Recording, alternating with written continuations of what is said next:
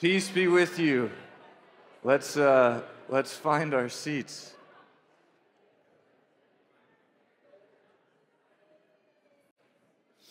Good morning. We're going to be in Psalm 13 today. My name is Brian. I'm one of the pastors here. This summer we're in a sermon series on the Psalms. And as Pastor Dan laid out in the introduction from Psalms 1 and 2, last week the Psalms are best seen as woven together, this poetic commentary on the hope of Israel as seen through the time of the kings of Israel. So the characters we see in the Psalms are the Lord, God, maker of heaven and earth, the blessed man, the anointed son, the king who's trusting in the Lord, and the righteous, all those who are taking refuge in the blessed man, the anointed son, the king. The other character is the wicked, the enemy, who has burst off the bonds of the Lord. They're living how they want to live in life. And so we're reading the Psalms in that context as they flow from 1 to 115, following the hope that the righteous have in the blessed king, trusting in the Lord. The Israelites, they had individual lives that went up and down, but their ultimate hope was communally set on the king. As he goes, they go.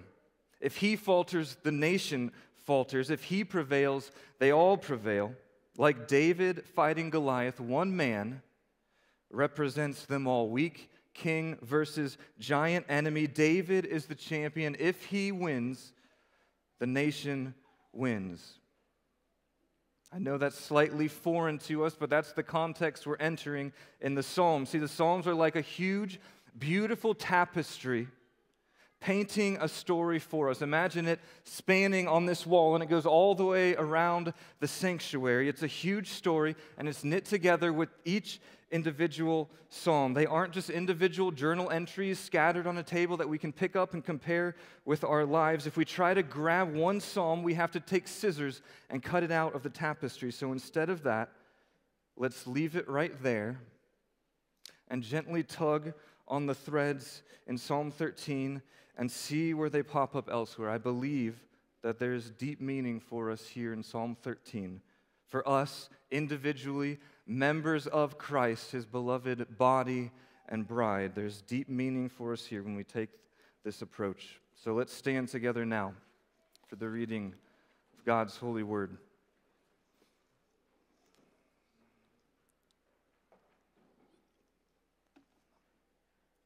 To the choir master, a psalm of David.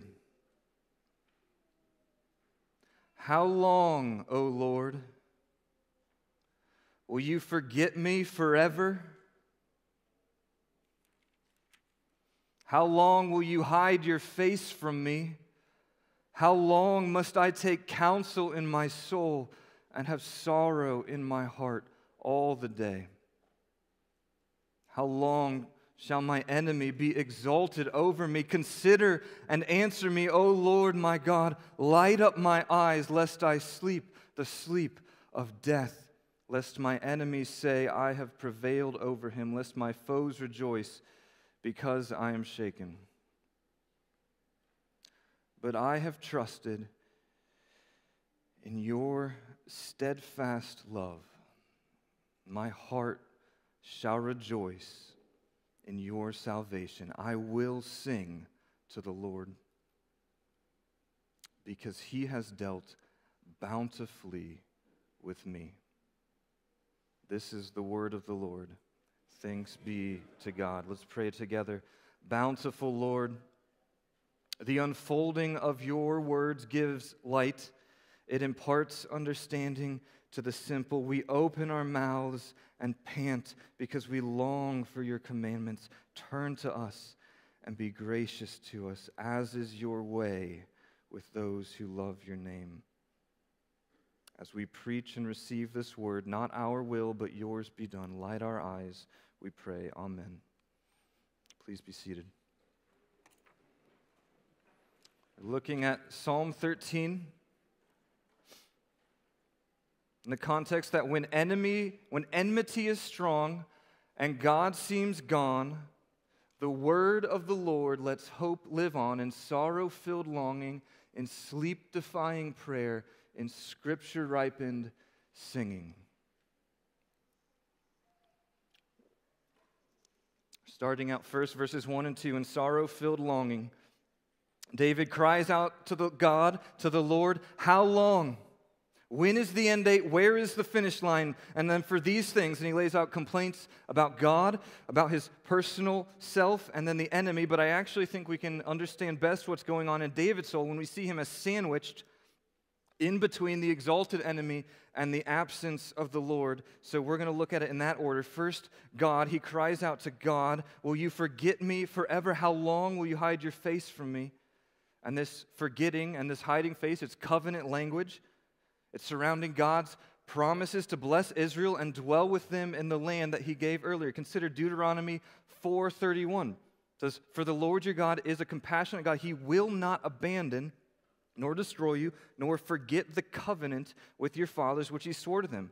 Deuteronomy 31:18 says, "But I will assuredly hide my face on that day because of all the evil that they will have done, for they will have turned away to other gods." See, this forgetting, it's not, "I forgot to text you back." It's, "Forget you, I'm deleting your number out of my phone." It's God abandoning his covenant promise and treating David like he's gone astray. That's what David's saying. David is not giving poetic language to how he feels about what God should be doing. He's not making up some image of God, of what he wants God to be, and complaining that he's not getting it. He's not the child complaining that she didn't get a pony, and the parents are going, "Why did you think you were getting a pony? You had no reason to think that. We never said that." David has a sure foundation to believe that God will not forget him or hide his face. God has said so. We must know what God says about himself if we want to have any sense of true expectations for the life God has given us. If we are simply making up what we think God should be doing, we will be in turmoil, and we will be in angst, but that's not what's happening in Psalm 13. David knows what God says about himself, and he also knows what God says about the enemy. See, we know from Genesis 3 that the enemy comes in like a serpent and convinces Adam and Eve to not believe what God says about himself, but instead, like Psalm 2 says, to burst off the bonds that God has given for life and choose their own version. The enemy has now spread down through the ages, multiplied. It spreads to all people who just live their life as if God doesn't exist, or if he does, they live as if God has no design for them. It's all people who just do what comes naturally, who do what they want to do. "My will be done, not yours," the wicked cry. This is the mantra of the serpent in the garden. It's the enemy. David knows this, and in the Psalms leading up to 13, he's been carefully arranging and painting the picture of the enemy multiplying and chasing David, surrounding him. Indeed, the very last line of Psalm 12, right before Psalm 13, Psalm 12:8, it says, "On every side the wicked prowl, as vileness is exalted among the children of man." The enemy is exalted, enlarged, risen above, multiplied to the point where David has nowhere left to run, and he's starting to be concerned about God coming through because the enemy is attacking even what God says about himself. Look at Psalm 10 and 11. "The helpless are crushed, sink down, and fall by the enemy's might." The enemy, he's saying in his heart, God has forgotten. He has hidden his face. He will never see it, meaning the wicked things that the enemy's done. Remember, in Genesis 3, God has put enmity between the seed of the woman and the seed of the serpent. And so David knows that he is the Lord's anointed king of Israel. There's going to be a line of offspring from this seed, and David is in it. He's the anointed king of Israel. God's promises are running through him. He's a type of savior king for God's people to deliver them. But at this point in time in his life, and in the story of God's people as told in the Psalms, the seed of the woman, the blessed one, the anointed king, feels utterly overwhelmed by the enemy, by the seed of the serpent, and utterly abandoned by God. It's as if David is a tiny sprout on a hill. The seed has been planted, it's passed on, and two leaves are above the ground.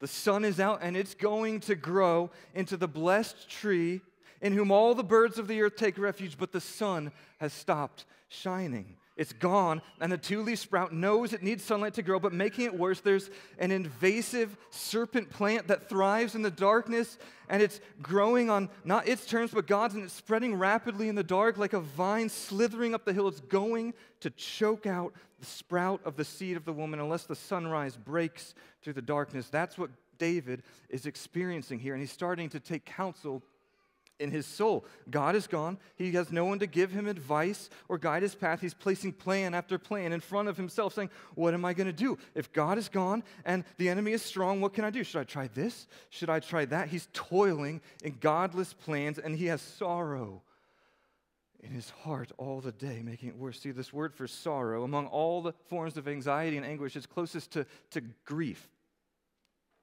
So let's consider the widow, the new widow. She's not simply overwhelmed by funeral plans and financial decisions and future considerations. She is grieved in her heart because her beloved husband is gone. His smiling face is closed up in a coffin. David is not simply a plant that needs the sun to survive. He's a man after God's own heart. He loves the Lord, and the Lord is gone, so he feels sad. And he's not wrong to feel this way. See, sorrow is our experience, our God-given experience of loved things lost. Chip Dodd says this in his book, Sadness is the feeling that speaks to how much you value what is missed, what is gone, and what is lost. Sadness is proportional. The more sadness you feel after a loss, the more you value what is lost.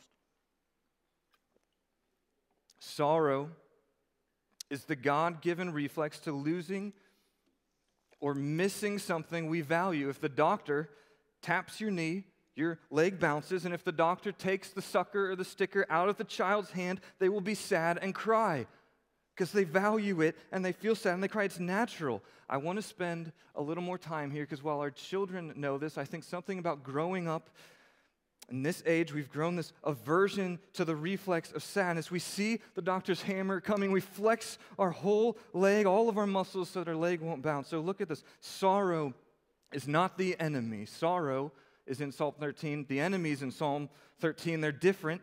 The enemy is the enemy. Sorrow is not the enemy. Sorrow might reveal that we value something more than God, or we might respond to it sinfully, but feeling sorrow is not the enemy in God's kingdom. But it does seem to be an enemy in the kingdom of comfort, right? Of personal comfort, individual happiness. If my God is me, my will be done, not yours. If my God is me and my goal is comfort and happiness, then when sorrow or anything difficult or stressful arises, I have to get to work killing it, whether I get busy trying to desperately improve my circumstances, or by numbing myself with food or pornography or drugs or alcohol or screens or work or just busyness. I need to make sure I don't feel sorrow and stress, because in the kingdom of comfort, it is an enemy. But you, Christian, you have been delivered out of the domain of darkness, out of the other kingdoms. You've been transferred to the kingdom of the beloved Son. So sorrow is not your enemy any longer. You don't need to fear it or fight it. You're in the kingdom of God, where sorrow is a temporarily present natural reflex for those living in a time where God is good and his work isn't finished. Instead, we can feel sorrow and lament. Consider this as a definition of lament. Lament is crying out to God when what we're experiencing in life doesn't line up with what God says in his word. Lament is what we do. It's crying out to God when what we're experiencing in this life doesn't line up with what God has said in his word. So we know what God says. We experience the sorrow of his absence in the pain of life, and we cry out to him. That's what David does. Ecclesiastes, see, sorrow is not the enemy. Ecclesiastes tells us that sorrow is better than laughter and other things because contrary to cheap laughter and unfounded feasting and sentimental songs of fools, sorrow is the grounded, true experience of those wise enough to know who God says he is and honest enough to open their eyes and see if it's true yet. We see this in the New Testament. Well, Jesus, he came feasting, but he says there will be fasting and trouble for his followers when he leaves. In Acts 8, after the Spirit is given, after the church has been built, Stephen is murdered, and we're told devout men with the Spirit buried him and made great lamentation over him, over his loss. The New Testament is full of hopeful people, persevering saints, living out the victory of Jesus through suffering and sorrow as they wait for him to complete his work. It's full of it. And yet, the Apostle Paul, he knew that this was difficult. Many people were having a hard time grasping this. The Corinthians, especially, had a hard time accepting Paul as a true disciple of Jesus because he had so much suffering and weakness in his life. They didn't understand why the message of victory and reconciliation in Jesus would be coming out of the unimpressive lips of a man who so often spoke of his weakness, affliction, sufferings, of being so utterly burdened beyond his strength that he despaired of life itself. That's what Paul says. Paul knew that these things were present so that the power of God would be displayed, not the power of Paul. But the Corinthians struggled to see and understand. Here's what Paul said. 2 Corinthians 6 as he's trying to convince them that he is an apostle of God, a blessed one. He says, we are treated as impostors and yet are true, as unknown and yet well known, as dying and behold we live, as punished and yet not killed, as sorrowful yet always rejoicing, as poor yet making many rich, as having nothing yet possessing everything. We have spoken freely to you, Corinthians. Our heart is wide open. You are not restricted by us, but you are restricted in your own affections. In return, I speak to you as children. Widen your hearts also. The Corinthians struggled to have a category wide enough for sorrow and rejoicing in an already not yet kingdom where the Savior has come and he's still coming. Paul, he'd learned to always be rejoicing in the Lord while also experiencing sorrow in this life. Similarly, we too might need to widen our hearts. See, sorrow is not the opposite of rejoicing in the Lord. The opposite of rejoicing in the Lord is rejoicing in anything other than the Lord. We cannot serve two masters, Jesus says. We cannot love God the most and love money the most. We can only love one thing the most. But when we love God the most, we can rejoice in what he's done and still experiencing sorrow when he isn't fully present. See, the physical heart has many chambers, and your spiritual heart can hold sorrow and rejoicing at the same time. You've been fearfully and wonderfully made. Don't run away. Widen your hearts. Feel what it feels like when enmity is strong and God seems gone. David is sorrowful in heart all the day long because what he values most, the presence of the Lord, is gone from sunrise to sunset. Nothing can supplant this sorrow because there is no greater love in David's heart. But David knows there is an end date. Sorrow is not the enemy, but sorrow does have an end date. David cries out, how long? And so should we. See, Jesus, the Savior, he has come. We rejoice. But we're also told multiple times in the New Testament that we are a people still awaiting a Savior. 2 Timothy 4, 1 Corinthians 1:7, 1 Thessalonians 1:10, Hebrews 9:28, James 5:7, Philippians 3:20 says, but our citizenship is in heaven, and from it we await a Savior, the Lord Jesus Christ, who will transform our lowly body to be like his glorious body. Indeed, we're given a fuller picture of this in Revelation 21, 1-7. We see the new heavens coming down and Jesus saying, behold, the dwelling place of God is with man. He will dwell with them, and they will be his people, and God himself will be with them as their God. He will wipe away every tear from their eyes, and death shall be no more. Neither shall there be mourning, nor crying, nor pain any more, but the former things have passed away. And he who was seated on the throne said, behold, I am making all things new. And he said, write this down, for these words are trustworthy and true. David, Psalm 13, he's longing for the day when the enemy will be crushed and his sorrows tenderly swallowed up in the embrace of his Father in heaven, and so are we. There is a finish line. There is an end date to our sorrows. It's only for a little while that the grief of various trials overlaps with our rejoicing, says Peter. It's temporary. It will come to. And so what do we do? What do we do? Romans 8:18-25, it says, "For I consider that the sufferings of this present time are not worth comparing to the glory that is to be revealed to us. Creation waits with eager longing for the revealing of the sons of God, and not only the creation, but we ourselves, who have the first fruits of the Spirit, groan inwardly as we wait eagerly for adoption as sons, the redemption of our bodies, for in this hope we were saved." Now, hope that is seen is not hope, for who hopes for what he sees? But if we hope for what we do not see, we wait for it with patience. What do? We groan. We wait. We long. We lament.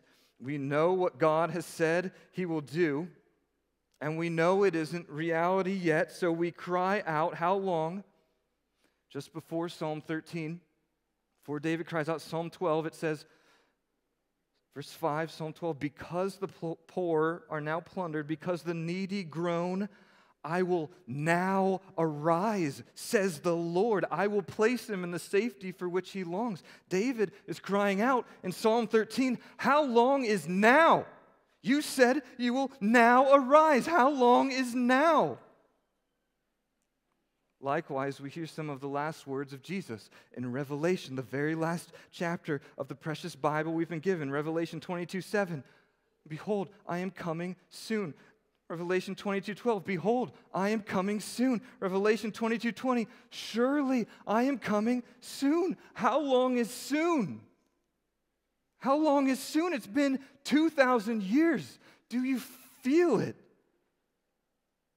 God says, I was made to walk with him in the cool of the garden. He says he's going to dwell with us again, but I live in a house of crumbling bricks with family members who are always sick. How long, O Lord? God says the sick will be healed and the dead raised, but we're sick. We're in pain every day, and we're praying and we're still dying. How long, O Lord? God says not a hair will fall from my head, but people have hurt me. They've touched me. They've harmed me. I've been wounded. I'm crying, mourning. Sometimes I know why. Sometimes I don't. How long, O Lord? How long until you wipe the tears from our eyes? God says he'll give us words to say, and faith will come to those who hear. I'm trying to share the gospel. It's hard. I'm trying. I'm praying for my neighbor. And a month later, there's an ambulance out front of her house, and I watch her dying on her front porch from an overdose. I never see her again. She's just gone. It sure seems like the enemy is winning. How long, O Lord? Talking to a friend, asking what he thinks about God, he says, well, if Jesus rose from the dead, why isn't anything different? Why are people still killing and stealing and lying? And I tell him some true things, but if I'm honest, that question, it's sticking in my mind. How long until your resurrection power takes root and changes things? How long, O Lord? You say, I have power to repent and forsake my sins. I'm a new creation. I believe I'm trying, but I just keep going back to pornography, to gossip, to substance. I can't stop. Help me, Lord. How long? You say you're going to change hearts to turn to you, but our neighbors are boasting about how they've burst off your bonds and they live however they want to live. I'm compassionately hurting for them. I long for them to taste and see that you are good. But they think I'm a bigot. I can't seem to get any words out of my mouth. How long, O Lord? You say that the church is a light to the world, but pastors are burning out and acting out. They're abusing and neglecting and covering up, and the world doesn't see light, they see hypocrites. This is wrong. How long? You say you're going to repay all the bad things done against me so that my soul is satisfied, but I'm unsatisfied. How long, oh Lord, how long until we have your healing presence that makes all sad things come untrue? How long until your face lights my eyes? How long, oh Lord? We are groaning for you.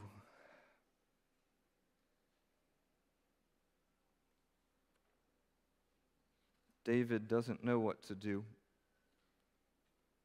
And yet he also knows exactly what he's doing. We look next, verses 3 and 4, sleep-defying prayer.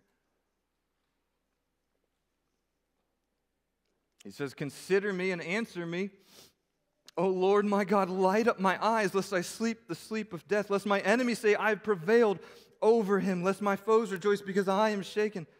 He's crying out to God. It's all he can do. If God doesn't answer him, he's going to be overwhelmed by the enemy into death or stumbling astray. The seed of the woman, David, is about to be snuffed out, either by physical death of the heir of the Savior or by beating down his soul until he falters and gives into the darkness, taking his life into his own hands, being king how he thinks he should be king, abandoning the sun that will never rise, and becoming a nocturnal, slithering vine like the rest of mankind. Let's consider Saul. Remember Saul? He was the first anointed king of Israel. The story happens in 1 Samuel 13. I'm not going to read it, but I'm just going to tell you the armies of the Philistines, they've assembled, and they are like the sands on the seashore. They are exalted and enormous. The Israelite soldiers, they see they're in trouble, so they begin hiding in caves and rocks, even tombs. They're desperately scared. Saul, he's on a hill. And he's supposed to be waiting for Samuel, but he and the people are trembling, and so he does what is right in his eyes, and he offers the sacrifice without Samuel. Right then, Samuel shows up, and Saul, he starts making excuses. He goes, "Well, I saw you weren't coming, and look how big the enemy is, and I forced myself." That's what he says. "I forced myself." He acted on his own. Samuel, he calls him a fool. He tells him the kingdom will be taken away from him because he did not follow the command of the Lord in waiting for Samuel. Surrounded by the enemy, Saul thought God was gone, so he trusted in his own strength. He gave in to the enemy's ways. Psalm 14, right after Psalm 13, it says, "The fool says in his heart, there is no God. There are none who understand, who seek after God. They have all turned aside. They do not call upon the Lord." See, in our darkest moments, we are tempted to live as if God doesn't exist, to stop praying. That's what happens when we don't pray. We live like God doesn't exist. We trust in our own strength. We just got to get to work since God won't. Jonathan Dodson, he said it this way. He said, "We're in a fix-it culture. If there's something broken, we think, how do we get it healthy? How do we get it back on track?" The category of lament is very inefficient. It's unproductive. We hate bad news. We try and minimize it. We want it to be manageable. We love to think things aren't quite as dire as they are. We want to believe we can just tweak our lives here or there. We can just tinker with the church's ministries and programs, and things will all be fixed. But Tremper Longman comments here on Psalm 13. He says the option, according to the psalmist, is either divine help or death. David is no fool. Enmity is strong. God seems gone, but he knows that God still exists, and so he prays. What other choice does he have? David knows he's on the verge of falling asleep at the wheel and shipwrecking God's kingdom. He needs God to arise and revive him, so he prays in his weakness. Pray in your weakness. See, David prays. In his greatest weakness, he cries out to the Lord. He doesn't hold it in. He doesn't complain to his neighbors. He doesn't get to work. He goes boldly to the throne of grace and to receive mercy and find grace to help in time of need. "Consider me," he says. "Look on me. Answer me. Make your face shine on me." A fleeting glance is all I need to know I'm not abandoned.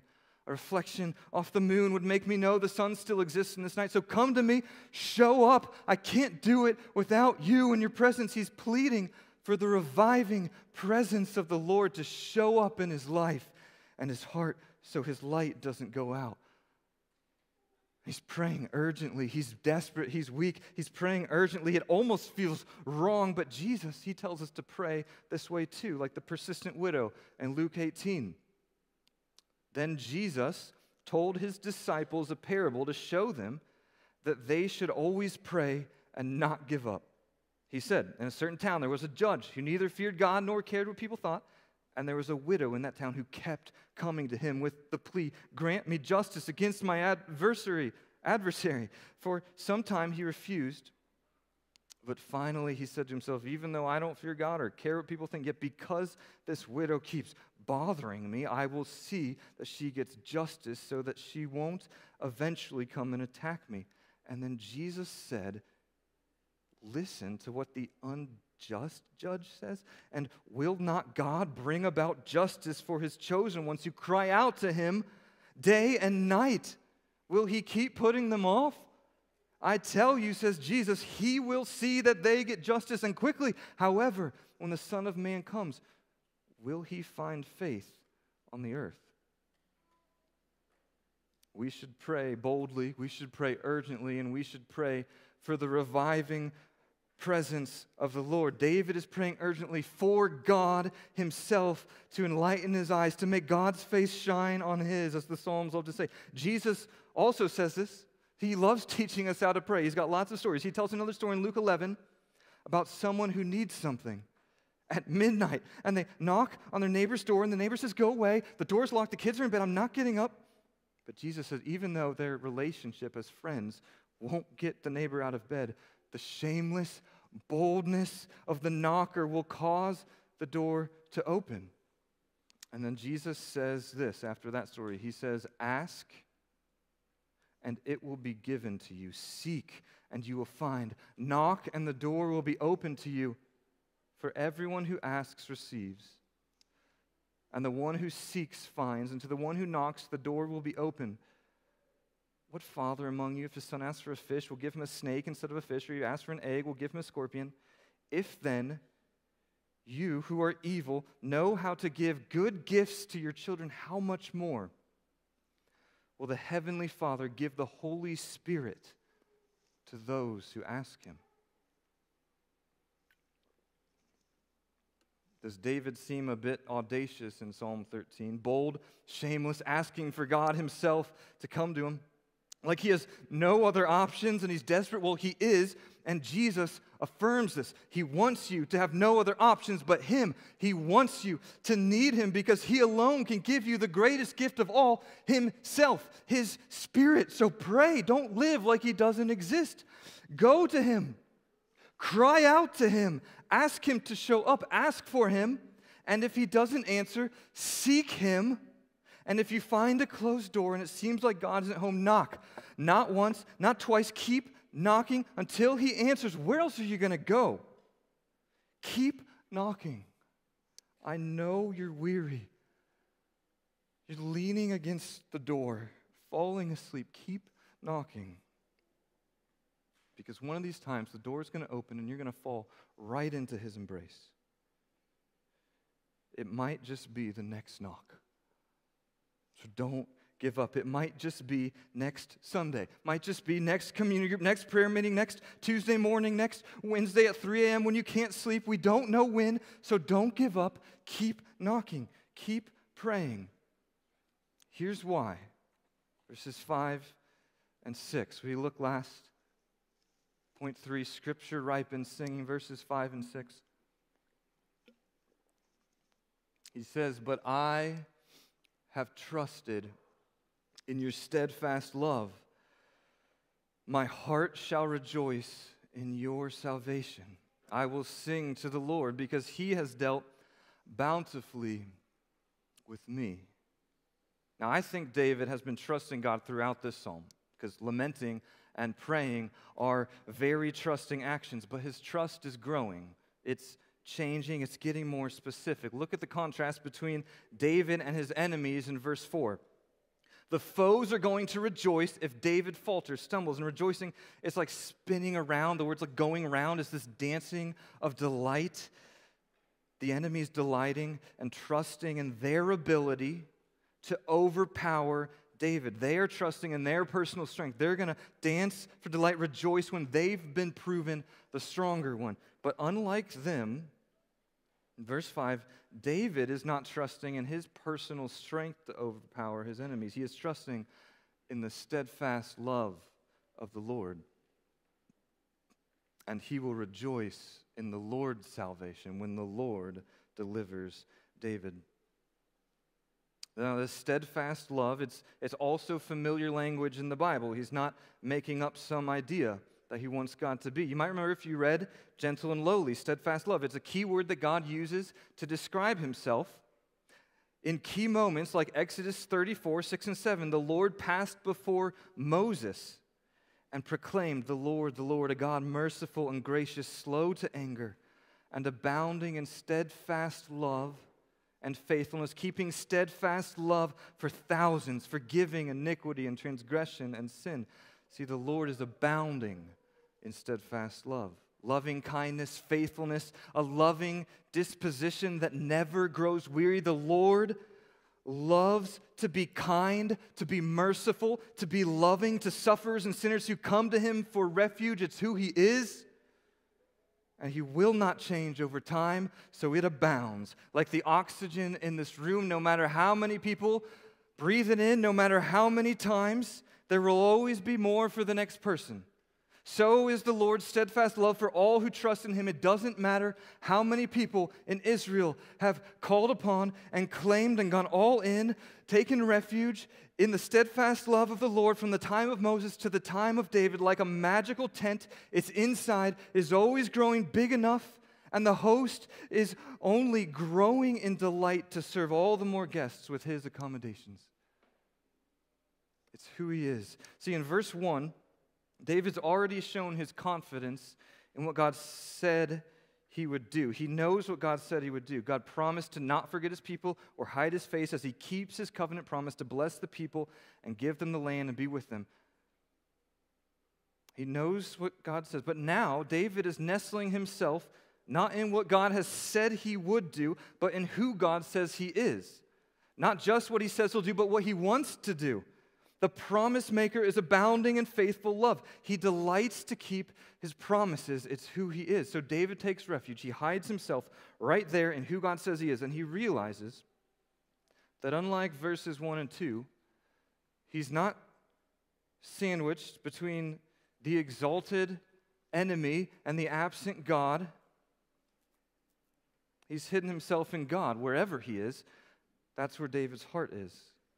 The enemy can rage and taunt and point to God's absence, but cannot ultimately and fully crush David's heart because he has run for refuge in God's character. See, hidden in the steadfast love of God, David is sandwiched not between the exalted enemy and the absence of God. He is sandwiched in between the promised word of God and the fulfilled word of God. See, when God speaks, things happen.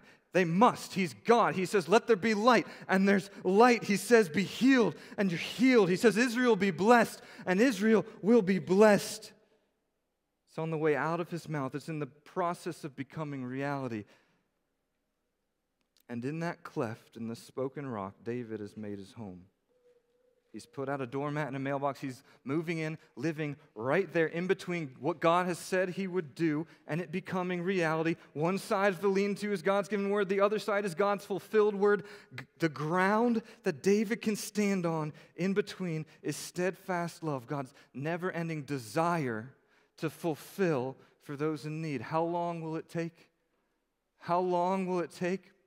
The scoffers are asking. Scoffers love to scoff. See it in the New Testament, 2 Timothy 3. Scoffers will come in the last day with scoffing, following their own sinful desires. They will say, where's the promise of his coming?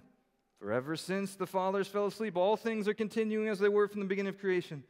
But do not overlook this one fact, beloved, that with the Lord 1 day is as 1,000 years, and 1,000 years is 1 day. The Lord is not slow to fulfill his promise, as some count slowness, but is patient toward you, not wishing that any should perish, but that all should reach repentance.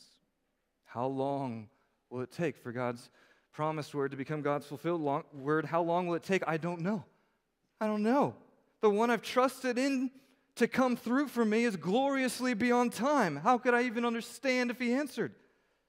But the ground I stand on is that the Lord is not slow. He's patient, steadfast love. He's not forgotten. He's patient. He's desiring all to take refuge in him. Steadfast love. The steadfast love of the Lord is David's foundation to stand between God's spoken word and God's fulfilled word. This is why David can speak of rejoicing, even in this moment in Psalm 13, when the enemy is strong and God seems gone. Though the circumstances are dire, his heart can begin tapping its foot to the dance of delight, because it's not up to him, but up to God to come through. It's up to God to come through, and God loves coming through. So for David, it was never a question of if, but when, and he's fully resting on that now. And so what does he do? He resolves to sing. I will sing to the Lord because he has dealt bountifully with me, says David. God has given him everything he needs. He has no lack. The word for dealt bountifully is elsewhere translated meaning weaned or ripened. No lack. Everything necessary for flourishing maturity has been supplied by the Lord for David. So what is it? What has God supplied enough of for David to sing when enmity is strong and God seems gone? What has he supplied? Well, surely it could include experiences of God coming through for him in the past. It could include any number of things. Who am I to put bounds on what is bountiful? But I want to zoom in on one thing that I know is present, because I think it might even be the main thing. How does David know about the steadfast love of the Lord that he trusts in and his heart rejoices because of? How does he know? It's written down in Exodus.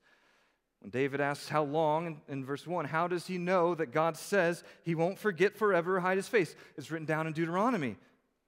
How does he know the enemy will ultimately not prevail over the seed of the woman? Genesis 3 has it written. Genesis, Exodus, Deuteronomy. These are the first 5 books of the Bible, the Torah, called the law.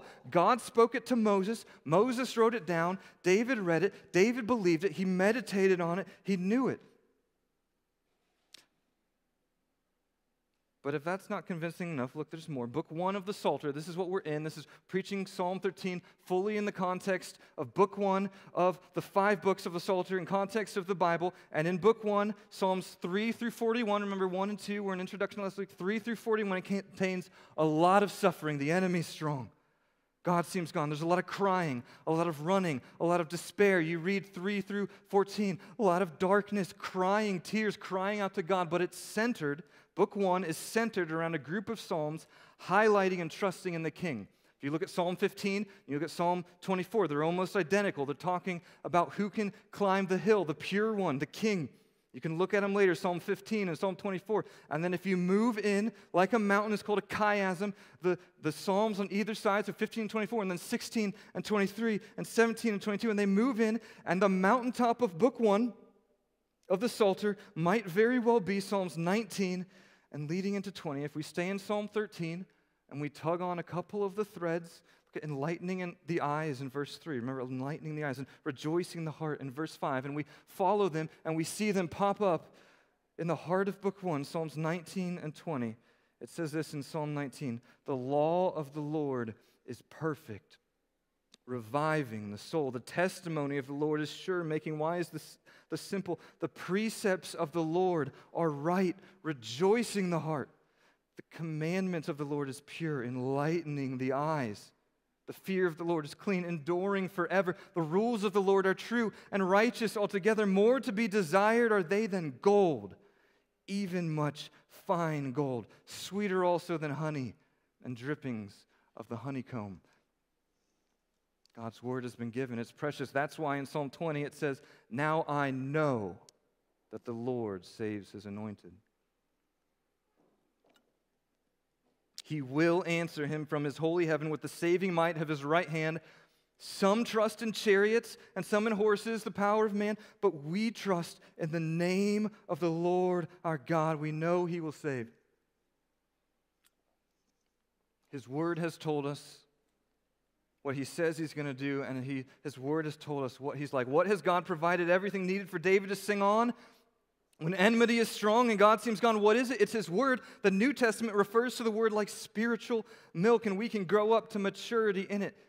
And like a weaned child with its mother, remember, weaned, dealt bountifully, Psalm 31, David, He can rest in God's apparent absence because he's ingested the Word of God enough, growing in maturity by growing a trusting relationship with the Lord. He knows he'll come back. He's been given his word.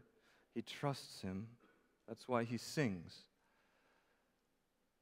And what is singing? Well, remember Buddy the Elf? He said singing is just like talking, except louder and longer, and you move your voice up and down. And he's right. He's not wrong. It's not just moving your voice up and down. That's humming, whistling.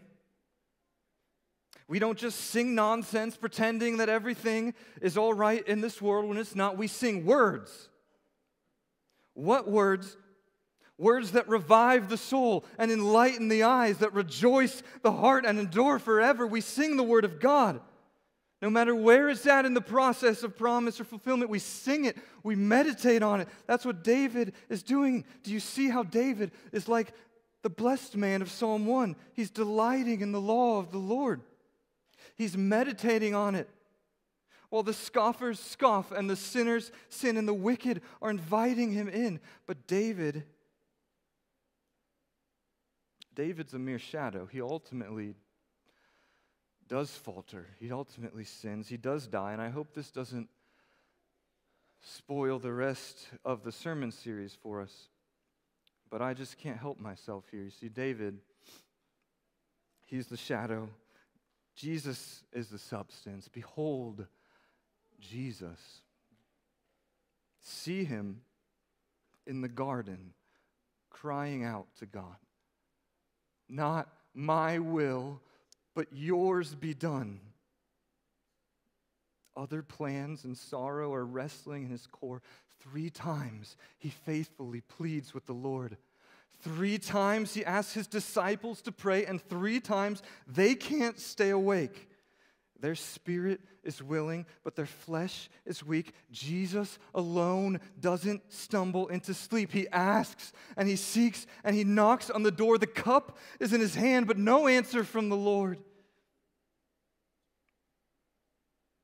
The betrayer arrives with his self-serving plan, but Jesus still won't take things into his hands. See him hold back the armies of light while the enemy swells and fights with the light. See him pass through the courts in the night, rulers of men doing right in their eyes. See the Friday morning break, but the sun refusing to participate. See him walking up the hill, the Father's silence more deafening still. Will he flinch on the hill like Saul? Savior, self, the taunters call. No. Jesus dies trusting in the word of the Lord. He is the blessed man of Psalm 1. His roots crack the foundation of Sheol. His branches rise toward the heavens. Blessed are all who take refuge in him. We want to be the blessed man of Psalm 1. I know we want to. It's good. We want to be constantly meditating on the word and praying. Our spirit is willing. Our flesh is weak. We fail. We falter. We fail at letting the word of Christ dwell in us richly, and we falter when hard times come, and we turn away from God. We slip in to the way of the sinners and scoffers and wicked. But Jesus didn't. He's our champion. We take refuge in him, and we're found in him. And where is he now? Where is he now? He's in heaven. That's why we can rejoice in days of sorrow. This life is not the new heavens and new earth. This is not heaven on earth. But we can live hidden in Christ as those who are in heaven while on earth. Widen your hearts. You will feel stretched, you will feel perplexed, but it's not forever. He will return to dwell in our presence. He said so.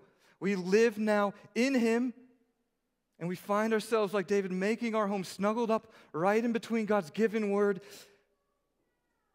and God's fulfilled word, with the very word himself as our foundation. Steadfast love in the flesh is our foundation. We've seen him in the Gospels come with healing in his wings, compassion for the weak, comfort for the weary. Blessings flow wherever he goes, and he endures the cross for the joy set before him.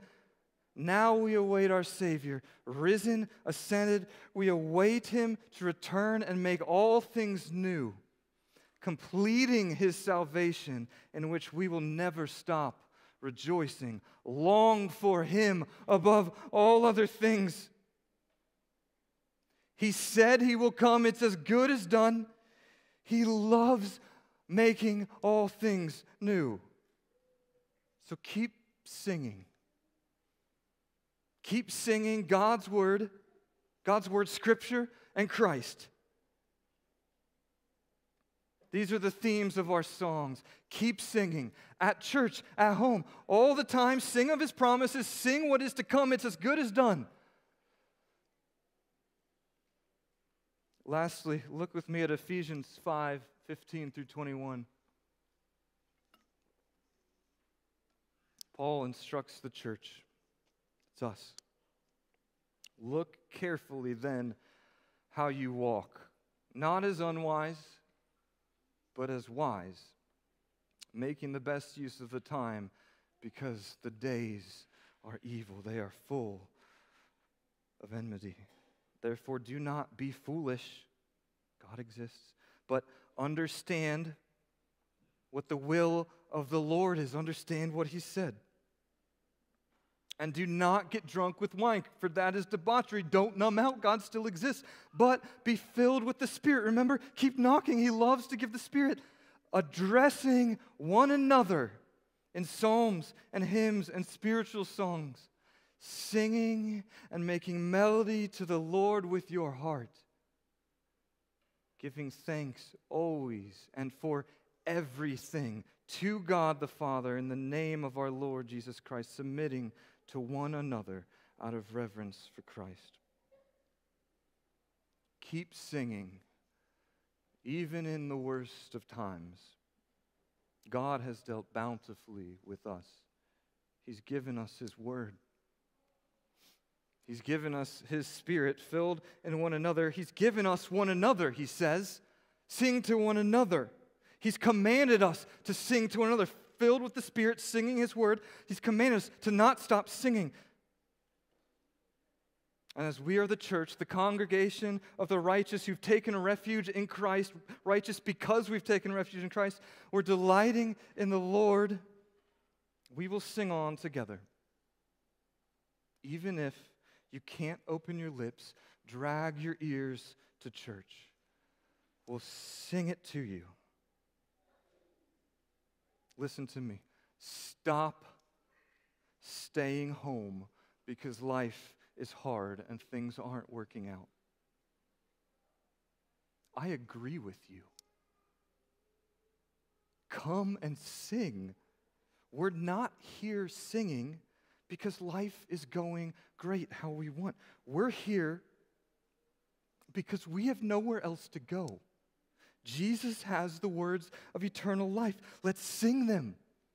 Don't neglect meeting together. Don't make it your habit, but come all the more as we see the day approaching so we can encourage one another. Sing to one another. Sing God's word so you'll never forget. Sing God's word to your brothers and sisters so they will never forget. God has dealt bountifully with us.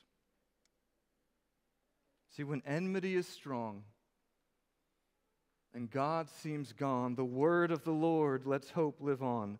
In sorrow-filled longing, there's hope there. In sleep-defying prayer, you're hopeful. In Scripture-ripened singing, there's hope. Know what God says in his word. Look honestly at this world and experience the tension. Feel it. Long, groan, and don't give up. Live like God still exists. cry out to him.